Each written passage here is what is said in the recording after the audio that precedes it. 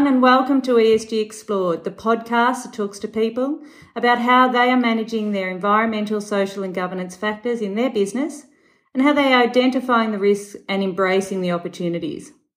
In this episode, my co-host Dr. John Roscouche and I will be joined by Mary Delahunty, who established an ESG specialist consultancy business, 7 Advisory, out of her experience in the corporate and government roles. For the sharp listeners out there, you may pick up that Mary and I are sisters. So in all fairness, I will be letting John ask the first question later on because he may not get another word in for the rest of the time. So hi Mary, welcome to ESG Explored. Hello, thanks for having me. Yeah, that'll be good. I'll get the chance to get my question in right away. So, Mary, I guess I asked to have you on board fairly early because what I wanted to do was to get to people to think about the bigger picture before we dive into some of the details with some of the other guests that we have.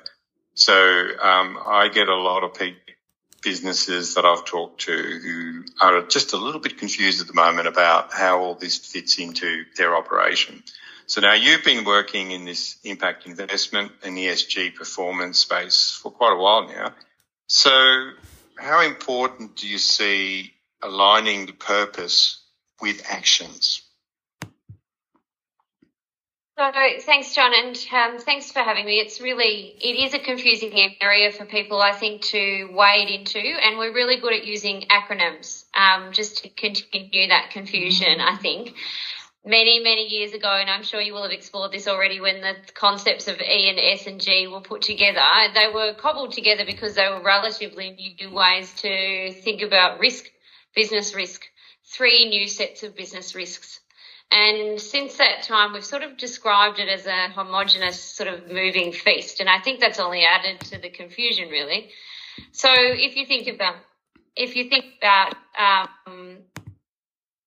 the way in which businesses assess risk at the moment, they will naturally sort of weave their purpose into that. But I think what's happened recently is that stakeholders, so community members, employees and people in the ecosystem of the businesses are more expecting corporate Australia and around the world to wear that kind of purpose on their sleeve. So company purpose, I think, is more and more expected regardless of the size of the corporation, certainly expected in developed nations these days and led usually by the Europeans and our Nordic friends who are pretty good at understanding, I think, and weaving in what it means to be a genuine stakeholder-first sort of organisation.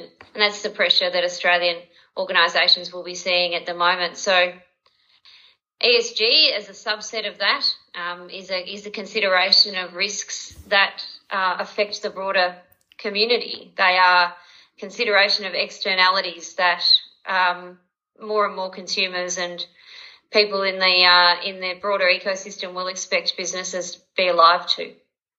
So let's just bring in something here. So let's talk about small businesses. I know the corporates have opportunities to manage this internally, or involve people like yourself to come and help them. But I think the small businesses, whether it's the local town, how would they be looking at this? Because they're going to come under pressure from their suppliers, and they're also going to become under pressure from their, bigger customers. So if they're supplying somebody, I don't know, might be doing the Olympics or something for the moment. How are they going to manage? How should they be probably thinking about this? I think smaller organisations almost have a better understanding of how they impact the world around them and how the world around them impacts their business, because they're closer to all the components of their business than a large corporation is. And this is not to talk myself out of any consultancy work, because obviously everyone needs a consultant, but genuinely, if you think about it, a small business that's been operating in its local community, especially rurally, operates already with a stakeholder point of view, a stakeholder mindset. But larger organisations, they struggle to get closer and closer to their community. And that's why you'll see, organisations the size of the likes in the ASX 100 who will really employ and go to greater and greater lengths to describe their social purpose. Whereas Joe's hardware store down the lane, that's terribly dinky of me, isn't it? Joe's hardware store down the lane, they already know how to serve their local community. They know how to sponsor their local sporting team. They know exactly what their supply chain is doing, and they know the environmental impact that they want to have. So I think my advice to small organisations is to not be confused by the examples that are set by the larger corporations. What matters is a genuine respect for stakeholders around you and an understanding of the risks that your business faces, what it puts out into the world and what comes back into it from the world. So let's say you're looking at your environmental footprint, that can be sometimes easier to count as a small business than a large one. Supply chain and modern slavery again, and your governance arrangements much easier to set a threshold on than a large business would find. So they're going to be asked questions possibly from other businesses around them. Sarah, what are your thoughts? Yeah, no, I was just about to say, I think it's around that supply chain part, Mary, for small to mediums, isn't it? So knowing their role and where they sit in that. So you're right in that they often have operated in their community. So that S part of where knowing their community and being representative of their community. But if they are part of a supply chain, is knowing all that factors might be one of the key things that they can start looking at. Yeah, so if you think about what the risk is that sits under the S umbrella, and some people bring different things into this, it's the one set of risks and opportunities that I think organisations struggle with the most, because there's a lot of data on environmental risk and opportunity, and governance I see as more of a threshold issue, as in, do you have this arrangement or don't you? So the S becomes this kind of nebulous black hole of, very subjective, I suppose, sets of ethics and morals.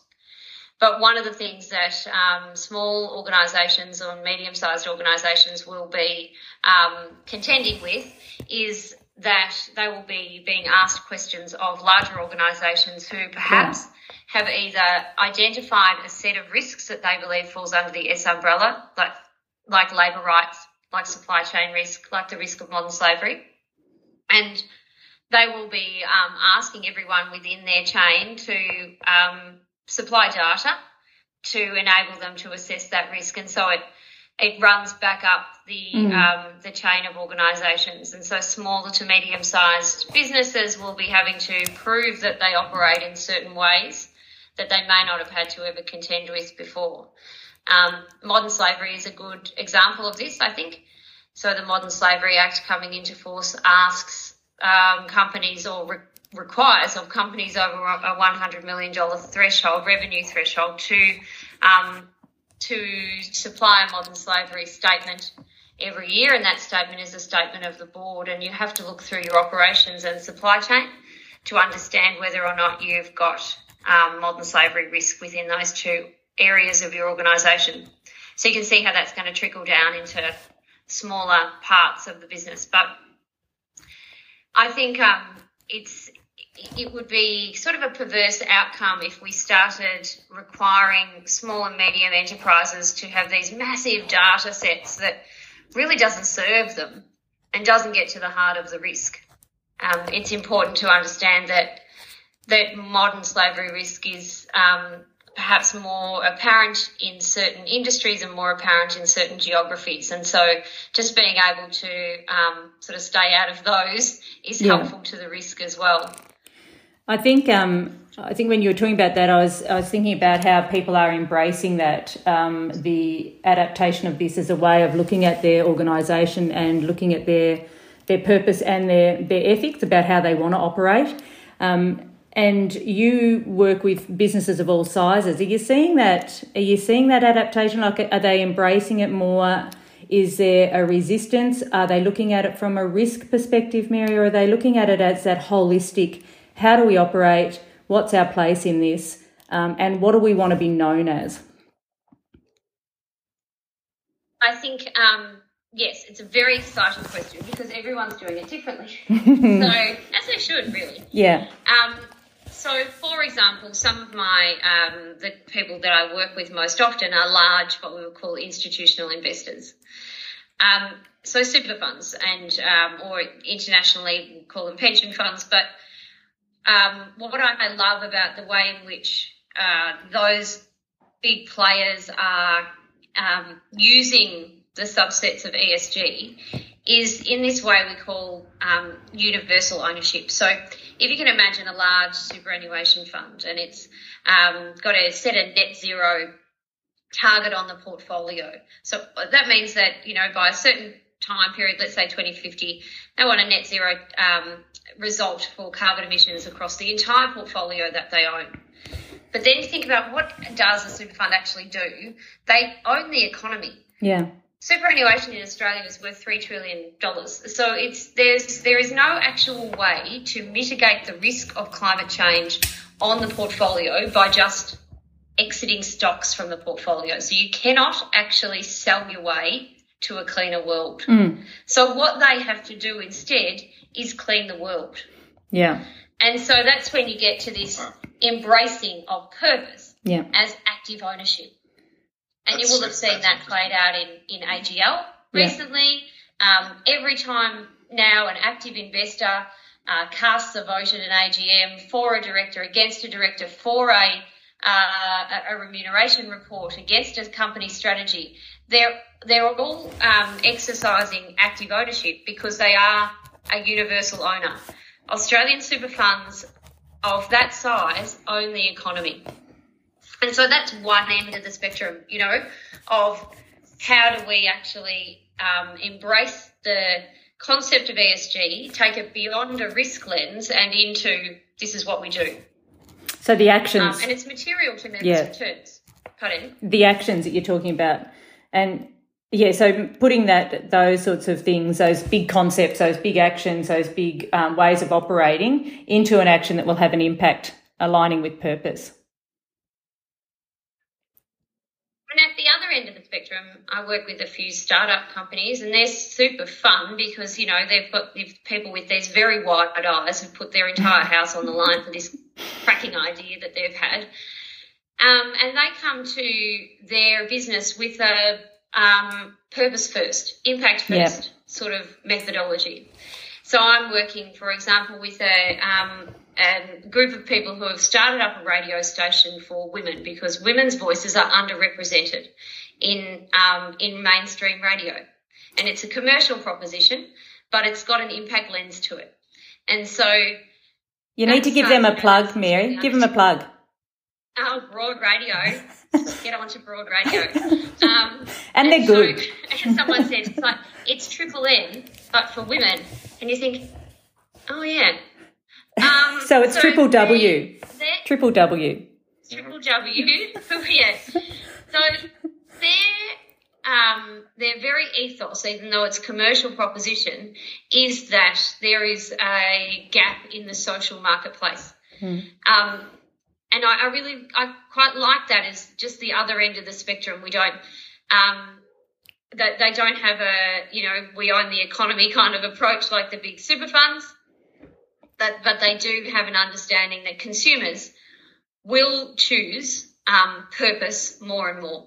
And I see that constantly. Yeah. So, I do actually quite like also to work with a real carrot, not a stick approach to describing purpose as well, especially for smaller organisations. Genuinely, most of them want to do good things and they understand their place in the world. Yeah. And so highlighting that purpose, knowing that sometimes impact and purpose is a bit of a game of whack-a-mole as well. You can't do everything all the time, but you can do what you set out to do really well. I heard and that has a knock-on effect. Yeah, I heard a really good thing today when I was listening to something, and it was collective acting, and 1 + 1 = 3. And it may appeal to me because how hopeless I am at maths, but 1 + 1 = 3. So if we're all doing something, each one of us, we get this great outcome. So 1 + 1 = 3 with this that collective acting of taking that approach and seeing a need, filling the need around and highlighting that need. So around that that gap in the market of women's voices being heard is a really good example of that, I think. John, I'd like to, let's say we've got a beer company, and so is beer going to necessarily do great things for the world? I don't know, but in that company, they're going to do 100% recyclable packaging, completely reuse their water, and their labour standards will be second to none. And so you think, okay, let's highlight those three things. Let's verify them. Let's make sure they're authenticated, because there's nothing worse than inauthentic impact. Let's make sure it's authenticated, and then that knock-on effect of you treating everyone in the labour within your supply chain well will help them understand their rights and insist on being treated well in other places that they work as well. So there is genuine, pay it forward impact on little ideas like that. Yeah. I'm going to get a word in here, right? Well, you better be quick. I know, because this is not the station where you have a problem with women's voices being heard. But Mary, I just want to talk about, because this brought to mind, where you have, this sort of tokenism and greenwashing. It's a temptation. It's a temptation for business. What's the risk for a medium-sized business that says, oh, look, I'm just going to jump on the bandwagon and produce something that looks good, but, I don't really, when they have no way of actually demonstrating that. Death is the risk. And it'll come in different forms. So when you, at a very philosophical level, as a brand or an organisation, and when you invite and indeed insist that people, consumers, stakeholders, employees, etc., judge you on your values and you do not uphold them, then you will not survive. Okay. And you don't deserve to. So integrity and authentic impact is, I think, critical, and the consumers that are coming through now are already quite cynical of when organisations tell them, how wonderful they are. And so it is, I think, of critical importance that businesses are very careful in the way in which they analyse their own words and messaging. Now, the risk itself is actually that of misleading and deceptive conduct if you're in trade or commerce. So you're, at the risk of mis-selling. And so that will come from consumer action, that might come from regulator action. And the examples that you can see where that it has been playing out in other jurisdictions is, let's say, the US, where there's a lot more consumer action or class actions and securities class actions when the company is listed. And in European context, where the taxonomy and the regulators are actually a little stronger, you see regulator action against misleading and deceptive conduct, or their equivalent of misleading and deceptive conduct. So Australia has both of those systems in play. I would say that perhaps the consumer activism is a little higher than the regulators, but we have a new federal government who will look to bring some standardisation to some of the claims, and I think then you'll see both those elements rising. And so it's quite a tricky area to negotiate at the moment. Yeah, because I would say that most people, they will sail close to the wind a little bit, and my thinking is they need to take some care in what statements they put out or what they advertise, or not so much misleading customers as just giving the sense that they're doing something green, or they're doing some, tokenism is another one that I see sometimes. And I think that's something where I think that's a customer risk, probably more so than maybe a legal risk. Is that reputational? Possibly. Yeah. Yeah, reputation risk is really high in these, heightened, I think, in these areas. but it's also, there's not, obviously you don't have to have the intent to mislead either. And boards and organisations ought to have a mind to the shifting sands as well. So statements that might have been okay, a couple of years ago might now have a more intrinsic implied meaning to them.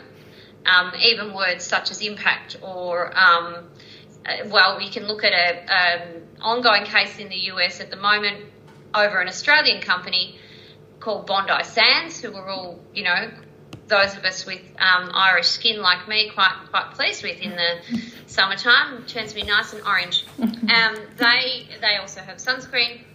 They claim on their packaging a little tagline that says reef friendly. And they're currently fighting a class action in the US on the basis of those words.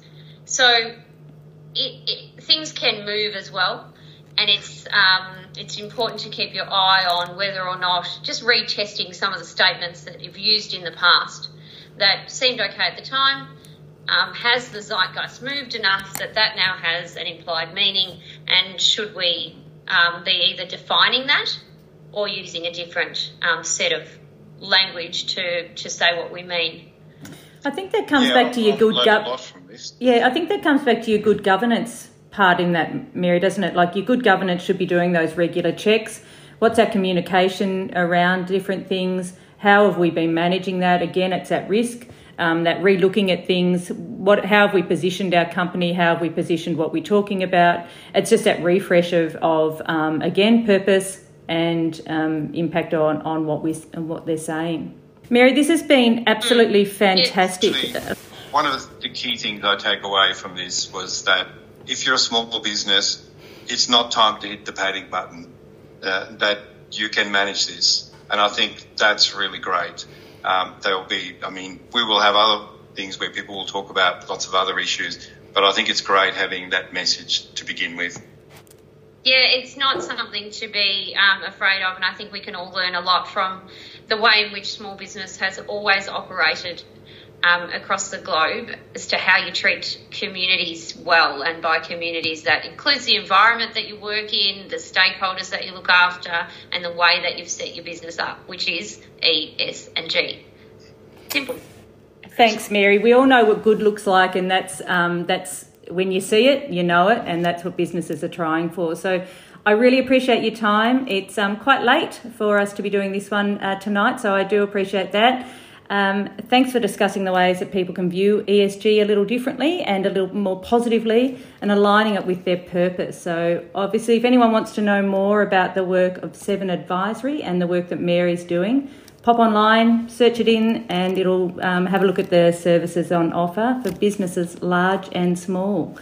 Thanks so much, Mary. Really appreciate it.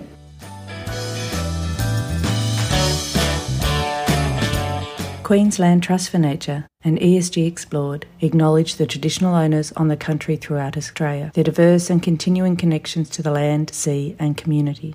We acknowledge they were the first conservationists and scientists and have cared for this land for their future generations. We pay our respects to elders past, present and emerging, and we extend that respect to all Aboriginal and Torres Strait Islander people who may be listening today.